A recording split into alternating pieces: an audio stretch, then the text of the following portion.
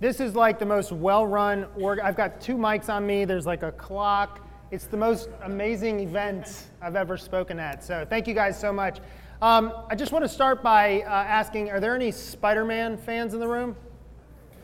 Was any of you like Spider-Man was your guy growing up, your comics and stuff? Who wants to tell me what his motto is? Nobody? With great power comes great responsibility. Yeah, good, Sean. So keep that in mind. I'm going to come back to that.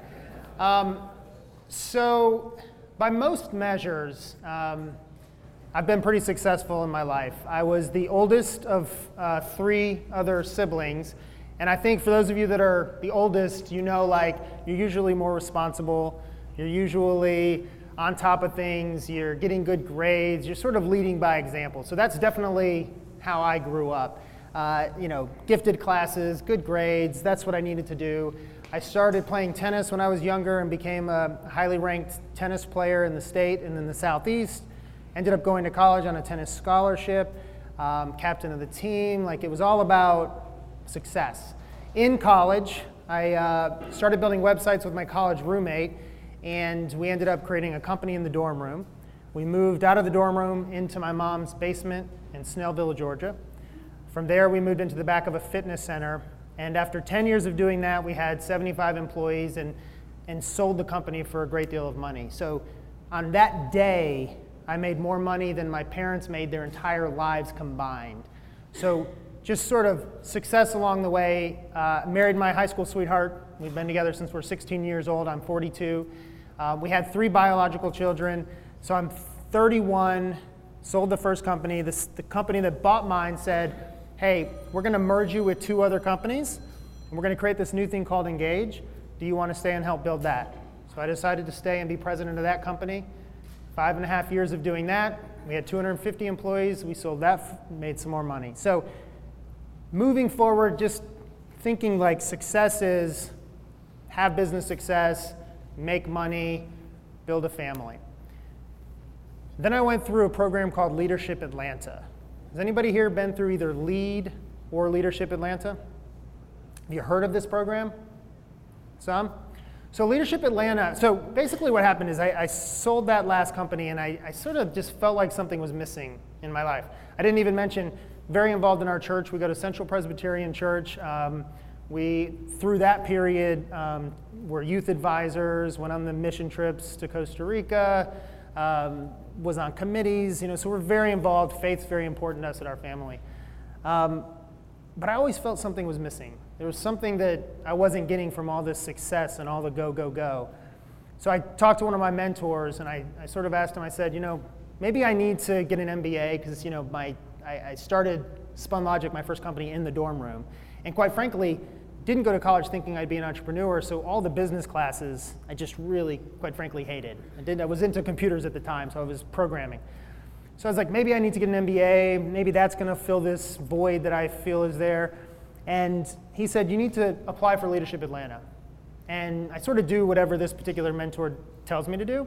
So I applied and I got accepted. So Leadership Atlanta is a program that takes about 80 people each year, 40 men, 40 women, 40 white people, 40 people of color. Very diverse group. There's also a LEAD at Atlanta. For those of you that are 35 and under, there's something called LEAD you can do, which is very similar. So I get into this program, don't know what to expect. I think it's going to be a program about how to be a better leader. In fact, it's not. It's about bringing leaders together and opening their eyes to the world, to their community, to Atlanta, to the problems that are here, but really to the problems that are in the world, and exposing them to lots of different viewpoints. So in my class, there was other entrepreneurs like me. There were CEOs of big companies. The pastor of Ebenezer Baptist Church was in my class. It's Martin Luther King's church, this amazing individual. So all walks of life, right? So the first weekend of this program, it's a 1-year program. We have monthly events. The first event is a weekend event, and I'm 35 years old. This was 2012. And it's Race Awareness Weekend. So it's a 2-day race awareness with your class, led by a guy named Al Vivian. His father was C.T. Vivian, who was very involved in the civil rights movement, one of top guys with Martin Luther King. So Al Vivian now teaches these kind of classes. He does it for corporations, but specifically Leadership Atlanta. So it was in that race awareness weekend that my entire life changed. I started to hear things that I just didn't know existed. I realized I lived in a bubble of how I grew up and who I was around and my family, and didn't realize all these other struggles that other people that didn't look like me have. So I started hearing like, one of the guys in my class is an architect, African-American gentleman, talking to me about how often he gets pulled over in his Mercedes for no reason. Doesn't get a ticket, isn't asked if he was speeding, just checking in on him. I don't know about you guys, but that has happened to me exactly 0 times in my life, and he was telling me it happens on a monthly basis. Another one of my classmates talked about, he had African-American gentleman as well, had 2 of his kids in one of the elite private schools here in Atlanta, and talked about the difference in how those 2 kids were treated because one of them was darker skinned and one of them was lighter skinned, by the teachers, faculty, by the kids. Another one, and this just blew me away, a woman in my class, African-American woman, talked about how she was trying to sell her house then, this is 5 years ago, trying to sell her house, and she lives in a nice neighborhood, and was told by the real estate agent that if she wanted to sell her house for the most amount of money, she needed to de-black her house. She needed to take the pictures of her family off the wall, and she needed to take the African rug out of the hallway, because the people that would be buying that house wouldn't pay as much if they thought a black family lived there. This is 5 years ago. This is still happening. So what I started to realize, and I started to, we did a police ride along where we got to go into very difficult areas of Atlanta, the poorest areas of Atlanta, and see so I was riding with the guy and we drove up to, there's two gas stations sort of on the corners, and there were a bunch of kids, 13, 14, 12. We pulled up and he flipped his sirens and the kids ran off, and I sort of asked him what that was all about. And he said, well, this is where the kids hang out, at this seedy gas station. And if they're not here, they're at the other one across the street. And I said, well, aren't there parks? Aren't there places they can go? The parks are unsafe. Their parents aren't here. This is what they do. I grew up in a neighborhood where I could be safe and play and have fun at the park. So my eyes started to open to this privilege that I had. Look, I have every check mark a human can have in this world. I'm a man. Believe that is an advantage in this world. I am white. I am a Christian. I am straight. I don't have any disabilities, and I don't have any mental health issues that I know of. I have every advantage, and I didn't realize it. And guys, when I was building my first company, no bank would give me a loan. I racked up over $100,000 in credit card debt, personally, juggling 15 different credit cards, which my parents didn't find out about until a few years ago when I blogged about it. Literally found an old spreadsheet and put it online, and my parents were like, what? So it was hard. And I used to think to myself, anybody can make it. You just have to work hard. And I persevered, and I wouldn't give up. But I got to go to college. My parents had a basement that I could start in. I had advantages. And when I walk into a room, I'm taken a little more seriously than most people.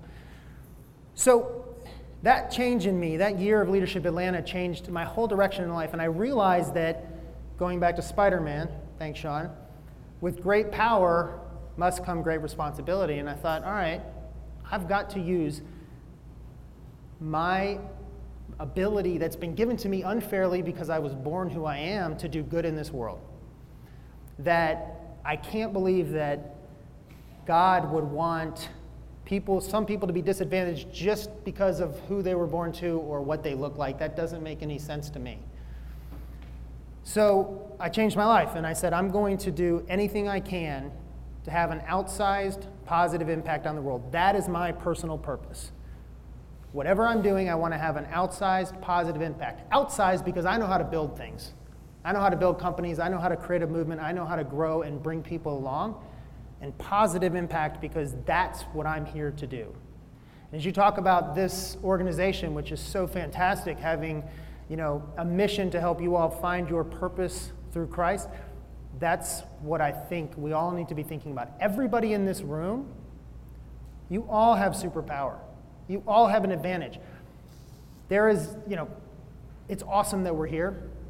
It's awesome that we have fellowship. It's awesome that we get to talk. There's a mother half a mile from here that isn't home with her 8, 6, and 2-year-old kids. The 8-year-old's babysitting the rest because she's working her second job because her husband is in jail and her 8-year-old's babysitting. She doesn't have the same opportunity that we have. We have an opportunity to make a difference. So everything 5 years ago, right? This is how my life changed. So I started saying, all right, anything that I do has to fit into one of 3 buckets: family, work, and doing good. And surrounding all of that is my faith. So everything now is through that lens. So let's talk about family. Since then, we've adopted 2 kids from China. Both of my children were found in baskets on the side of the road when they were babies in China, rural China. And an orphanage, thank God, found them, and they made their way to our family. This helps my children become more empathetic. Believe this, my youngest 2 children, Chinese, 6 years old and 8 years old, they are treated differently than my white children are. And my other children see that. I want to build empathetic, caring, thoughtful children, because that's one way that I'll have an outsized positive impact. If I can raise 5 kids that are out in the world trying to do good when they're older, and they're using their privilege to do good, that's a win for me. My company, Dragon Army, we're a little over 40 people. We build websites, we build mobile apps, we get to do virtual reality and gaming. But our purpose as a company is to inspire happiness in anyone we come into contact with. So we try to make sure that we're bringing joy to people's lives, that we're building things for American Cancer Society and United Way, and we're trying to make sure that we're building positive ripples of hope in the world and doing that day by day. So our company has that mission. And then doing good. So I've decided to join a few boards that I think I can make a real impact with. I used to do the thing, don't fall into this trap, of joining a board of a nonprofit because it's a great networking opportunity. I did that for the first 15 years. Now I join boards of nonprofits that I think I can make a difference and are going to help me toward this purpose. Once you identify your purpose, everything gets clear. Everything gets clear. 4 years ago, I decided to try to make a big impact. So I started something called 48 and 48. I just started it here in Atlanta. I thought, I wonder if I could help a lot of nonprofits in one short period of time. I've had a couple of digital agencies in town, so why not give it a try? So I put on an event at Pond City Market. Has anybody been to 48 and 48? I know I've got a couple people here that I know that have been. So the idea was, what if I bring together a couple hundred people and see if we can build 48 nonprofit websites in 48 hours? Pretty tremendous idea, and we did it. So then I said, all right, maybe this is just Jeff's friends that decided to come and do this. So then the next year, 2016, I picked New York because I didn't know anybody in New York. And we did it in Atlanta and then New York, and both of those went well. So now I'm like, all right, how can this thing have the biggest impact possible? The big goal of 48 and 48 is to, by the year 2025, we're going to have 48 events on the same weekend globally, all running at the same time. This year, we're in 6 cities. So if you want to come by, in a week and a half, we're having the Atlanta event. We'll have 350 people come to the Atlanta event to help the city's nonprofits, volunteering their time completely. This is how I am trying to live toward my purpose. So I think my goal for you guys tonight, and by the way, in the 5 years since I landed on this and my life has become clear, I have had more success in those 5 years than I had in the first 15. Financial, business, however you want to, I've had more success in 5 than I had in the first 15, and I had a lot of success in the first 15. And it's because I have a clarity in why I'm here and what I'm doing. So I think my hope for you guys tonight is that first you recognize that you have powers. One, you have powers because of who you are and the advantages that you have. And I don't want anybody here to feel guilty about being a man or being whatever you are. I want you to see it as an opportunity. This is not about feeling guilty. This is about saying, I have power. I want to do something with it. So number one, I want you to recognize you have an ability to make a big difference in this world. Number two, I want you to think about what is it that you can do. So my thing is I can build companies. I'm going to put that to use. What is it that you love doing that you're passionate about, and marry that up with your privilege? And then take that and define your personal purpose. Who here has a solid purpose that they feel strongly about, that they've identified? Anybody willing to share that? So that's your goal. I promise you, you do this, and you're going to be incredibly successful in anything that you end up wanting to do. Happy to have any questions and talk about any of that and dive into any aspect of that. But that was my hope tonight, is to have you guys see that, realize you have superpowers, and then let's change the world together. Questions? Bobby. Yeah. Life today, 42 years. What did you waste the most time doing, and what do you wish you had done with that time? The question was, what do I wish I had? What did I waste the most time doing, and what do I wish I had done with that time? It's a bit of a softball for me, given what I just said. So, I wish I had landed on my purpose sooner and realized, because now I've wasted time, right? So now I'm like, all right, from 35 to 70, I don't know. Now this is my chapter 2. It would have been identifying this sooner, and then with my companies, having a purpose for my companies too. Yes? What does your daily schedule look like? Yeah. So I can't remember if Bobby mentioned that, but I'm reading a book a week this year. So I'm reading, 5 kids. I am home by 4:30 or 5 every day. So my daily schedule, I get up early. I think there's an amazing book called Why We Sleep. That I just finished that talks about the power of sleep. And so I say that to say I used to think early birds are badass, and that those are the people that are going to change the world, and there's just people that aren't wired that way. And so we're sort of slanted toward favoritism towards people who get up early, their schedules are that way. So I get up early, I blog almost every day, I try to get to inbox 0, and I try to really focus on what do I need to accomplish that day. When you set some goals for yourself, so when I set the goal of reading a book a week, and I did that because there's things that I want to educate myself about, when you set a goal and a public goal like that, it makes it easy to say no to lots of things. So I want to be with my family, I want to be doing great work at Dragon Army, and I want to be doing good, and so what falls off is watching a lot of TV shows. It's, quite frankly, going to the Braves game with the guys. Like, I turn down all that stuff most of the time. Sometimes it's good, but most of the time I want to be with my family if I have some extra time, and I have a big family, so they take a lot of work. Yes? So when I listen to your story, I think part of it is that you did have financial success so early in life, and I wonder how much that freed you up to pursue your purpose. And I mean, it seems like your purpose is more philanthropic in nature. So how do you reconcile what you said about you wish you had found your purpose earlier with the fact that your financial success sounds kind of tied to your purpose, or has it freed you up to pursue it? Everybody hear that? So it may seem like I had financial success early. It didn't feel early. When I was 23, 24, 25 and drowning in debt, and there was a moment when my first company had 4 people, and we had one of the water jug things, like where the guy comes and replaces the water jugs. I don't know why we thought we could afford that, but we had that in our office. And literally, to come and replace them was like $42, and I didn't have it, and the guy came when he was supposed to come, and I hid behind a desk and told whoever, the programmer that was there, I'm like, tell him I'm not here, because it was $42 that I didn't have to pay for the water, which is ridiculous. So it didn't feel like it was fast.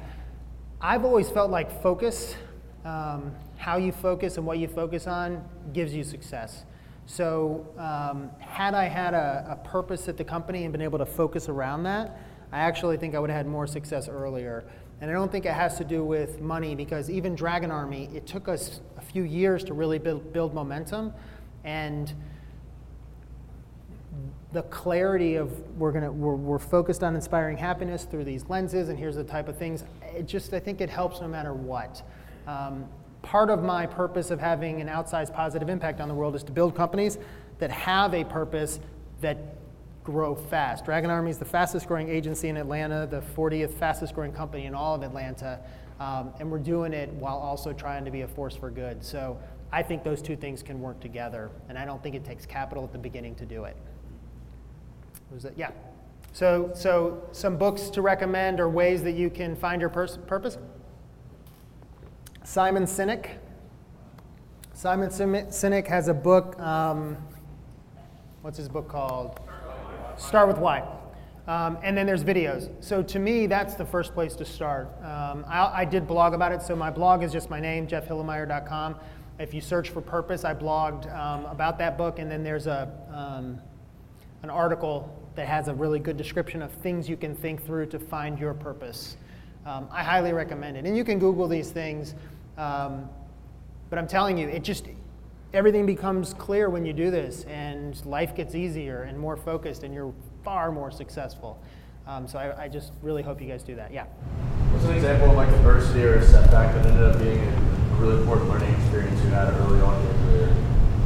Wow, that's a really good question. Yeah, it'll give me a minute to think. What's an example of adversity or a setback that, oh yeah, I got an easy one, that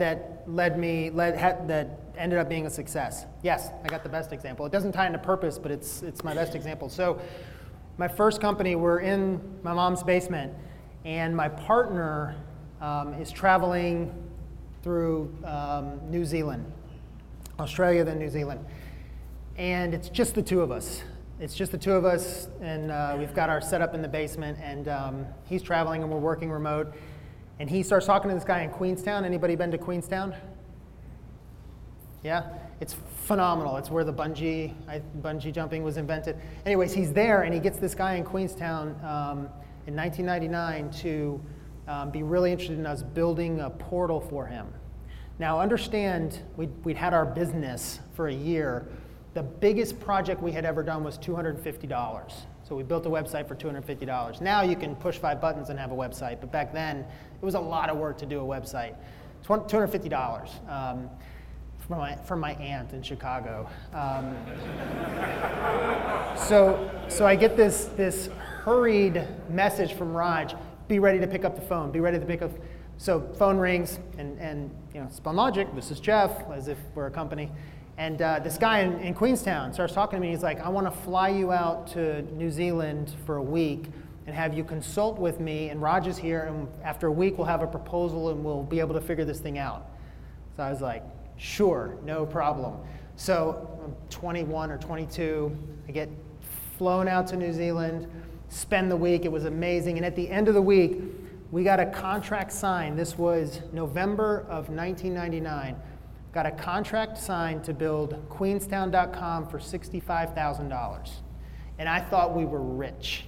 Like, that was the greatest thing that ever happened to us. $65,000. Raj cancels his trip, moves back to Snellville. We hire an employee. We get office space January 1st while we're starting to get this project spun up. And then toward the end of January, the company calls us and says they're going bankrupt. They're going out of business. And it was like the world fell on. We had a lease. We had an employee. But what I didn't mention is while we were getting the company going, Raj was traveling, but I was coaching tennis at country clubs. We were half-assing this business. We were half-assing it. And now we were all in. All our chips were on the table. And I really believe had that project not ever come in and then left, we never would have made it. I think the biggest mistake entrepreneurs make, or people who want to start companies make, is they try to do it on the side. They have a job, they try to do it on the side. Listen, think about this. To start a company and be successful is incredibly hard. And you think you can do it half-time on weekends while your salary's coming in from another job? Doesn't happen. So to me, that was like, at the time, the worst thing, and as I reflected 10 years later, I'm like, holy, if that hadn't happened, we never would have made it, so. Yeah, in the back. Yeah, thank you. And the first two things you said were which? Was build that and think big. Fail fast and think big. Be all in is certainly one. Whatever you commit to, be all in. Gosh, that's a really good question. I must have dozens of these. I think one of the things that I see people do is, if you have something you really want to do, and let's just imagine it's starting a company, and you're like, that's what I want to do, but I need a little bit more experience. I need to research the industry more. I need to raise more money. The reality is, today is the best day to start a company for you. Your life is only going to get more complicated every day. And I'm telling you, as someone that started a company at 21, at 31, and at 35 or 36, it was way harder, even though I had a lot of money, to start at 36. So you're going to get a cat, you're going to get a girlfriend, you're going to get a Mercedes, you're going to start building this, and then it's hard to ever start your thing. Spend time with your family. You're never going to look back, as things are winding down in your life and say, I wish I had gone to one more meeting, or thank God I went to that conference. You're going to say, I wish I had spent some time with my family. And I know a lot of you don't have children yet, but that is something that I had to learn over time, that I was crushing my company, working so hard. I had my first kid, and I'm like, I got to make this work. It took me a long time to realize that. So create your priorities, but spend time with your family. Yeah, there you go. Yeah, so our first value at Dragon Army is team first. And that means we're all in it together. There's no politics, there's no BS, we're helping each other. And we do a company meeting monthly.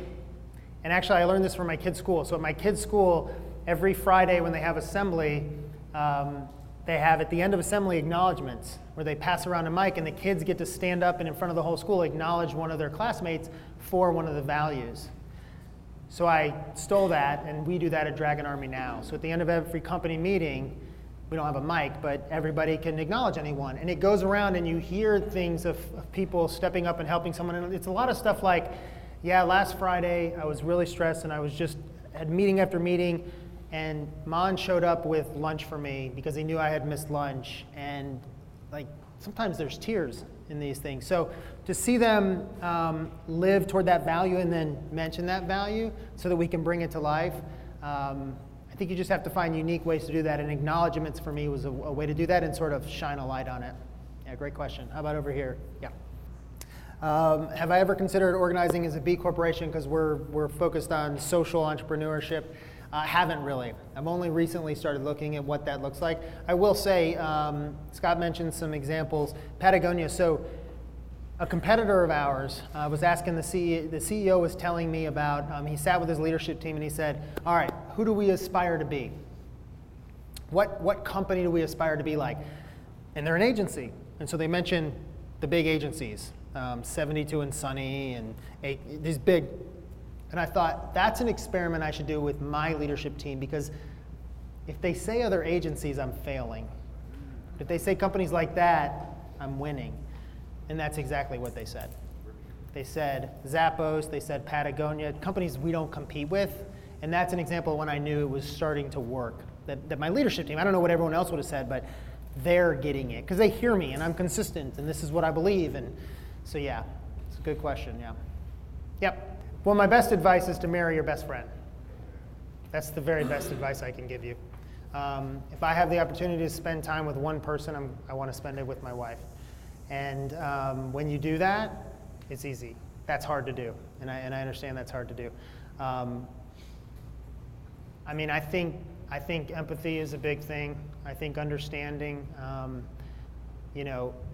I try to really appreciate. So my wife stays home with all of our children, and I promise you works way harder than I work. And so I try to appreciate that, and I try to listen. So here's a tip for all the fellas. Don't solve the problem. Listen. Just listen. That's all we got to do. They just want you to listen. So yeah, there it is. What else? Yeah. So the question is, how do I confront fears when I take things on because potentially people in the room would be afraid to try some of the things that I tried. Man, that's a good question. I have an unfair advantage because I started when I was too dumb to realize that I should have been scared. And quite frankly, for years, should have closed my business every month. It was not a good business. So I sort of saw that if I could do it then, now I'm like, well, of course I can do it now. So I have more confidence. So I was dumb and then I had confidence. I think it's just starting small. So you can take an idea and you can start in a small way and take short steps. I think if you wanted to start a company, you just need to figure out how long of a runway you can have. My big belief in starting companies, I don't really care about the idea. I care about the person doing it and how much time do they have to make it work. It can be the greatest idea in the world, the greatest person in the world, but if they have 3 months and they're like, I'm going to do this for 3 months, that's what I have saved up, forget it. 1.5 years minimum. So you can plan for something like that, but I think you can start small. I think there's ways that whatever it is, if I had a good example, but you could start small, take small steps, see if it's working before you really fully commit. It's probably the best way to start building that confidence. Yeah, so the question was what role did God play in my purpose? I'm a person of faith. We're very involved at our church. We say a blessing before every meal. We're very involved. Faith is just intertwined in everything that I do. So I would say it is no mistake that I ended up with a purpose that is to do good. And it's no mistake that I believe business should be a force for good. I believe God is a part of all that in my life. But I also understand that not everybody is that way. And so I try to be careful when I speak to groups, this being a bit different of a group, but I try to be careful because I don't want to turn people off to thinking it has to be that. Ideally, they come to that, but it certainly is a part of everything that I do, really, honestly. The adoption, the nonprofits, my faith is a part of all that. Yeah. So the question was there a moment or how did I find my talents and then maybe how do I make sure that those are the things? I always feel like whatever your job is, you should try to do only what you can do. So if you're in a company, there's probably things that you're gifted at that maybe nobody else is, and you should try to find your way to do those things. Certainly if you're running a company or you're a leader, identifying what it is that you're great at. It probably took me 5 or 6 years running my first company to realize that sales was what my company needed from me. And ever since then, that's my number one role at the company. So at Dragon Army, I set vision and I steward the culture, and then I sell and I work on my relationships and networking to build the business and grow the business. So I do think it's important as you develop a career and as you start to lead groups of people that you figure out what it is. Maybe you're an operations person. You need your growth partner. You're a growth person. You need an operation. Figure out what it is that you're great at and really hone in there. Focus, again, the message. Yep. You're 100% right. I think most people miss the opportunity to do good. It's really why I started 48 and 48, because I had all these great developers and marketers and creatives that didn't know how to use their skills to do good because no one was asking them. So I created a venue to ask, and now they're participating. I would, if I were you guys, I would think about, are there causes that you're passionate about? Are there things that you're interested in? In Atlanta is an incredible nonprofit social community. Anything you are interested in helping is here. You can mentor young people. You can read to kids, whatever it is. I think getting your company involved in stuff is one way to do it. So talking to whoever it is at your company, because if your company's doing it, then you're naturally doing it. But the real answer is if you really believe the stuff that I told you about our privilege and our advantages, and that God would want you to use those for good. God would want you to take the idea that you are talented and you have advantages and put that to use. If you believe that, you'll find ways to make a difference. If you believe that and believe that you have I believe I have a responsibility. I'll call it for you guys an opportunity If you believe that, then you will find ways to do good. But it has to be important to you. It can't just be something you want to check off on a list. We have time for more? I'll hit the long run first. I have a running partner mostly, so on the long runs, I understand you're a big runner from Bobby. Yeah. Bobby's got me not listening to music because he thinks I need to spend some time thinking, so I am trying to think. I usually think about work, if I'm being honest. I do not talk about my faith to my company. I just don't.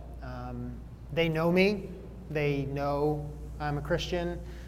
They know that I'm very involved in my church. They know that I chair a nonprofit, that I chair the board of a nonprofit that's based on, they know these things. But not everybody at my company is a person of faith. Not everybody's certainly a Christian, so I don't want to put that on them.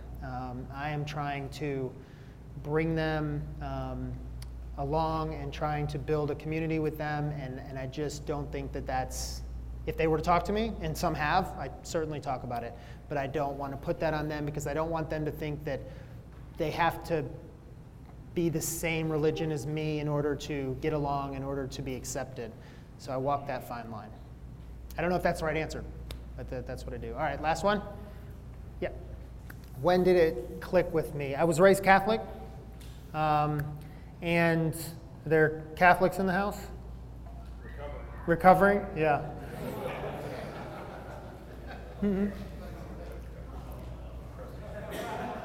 So I'm Presbyterian now. I was raised Catholic, and it really felt like going through the motions as a kid. I didn't feel connected to it like my wife did, certainly growing up. She definitely did. And I think it was through her and joining Central 20 years ago, however long we did, and I started to see what a church community and the beliefs that church has really resonate with me, and having children certainly helps build that. But I think it took after college, when I started going with my wife to her church, that I started to really feel like faith was a part of me, and that I was called to do more. So that's probably the honest answer. So thank you guys so much for having me. Really appreciate it.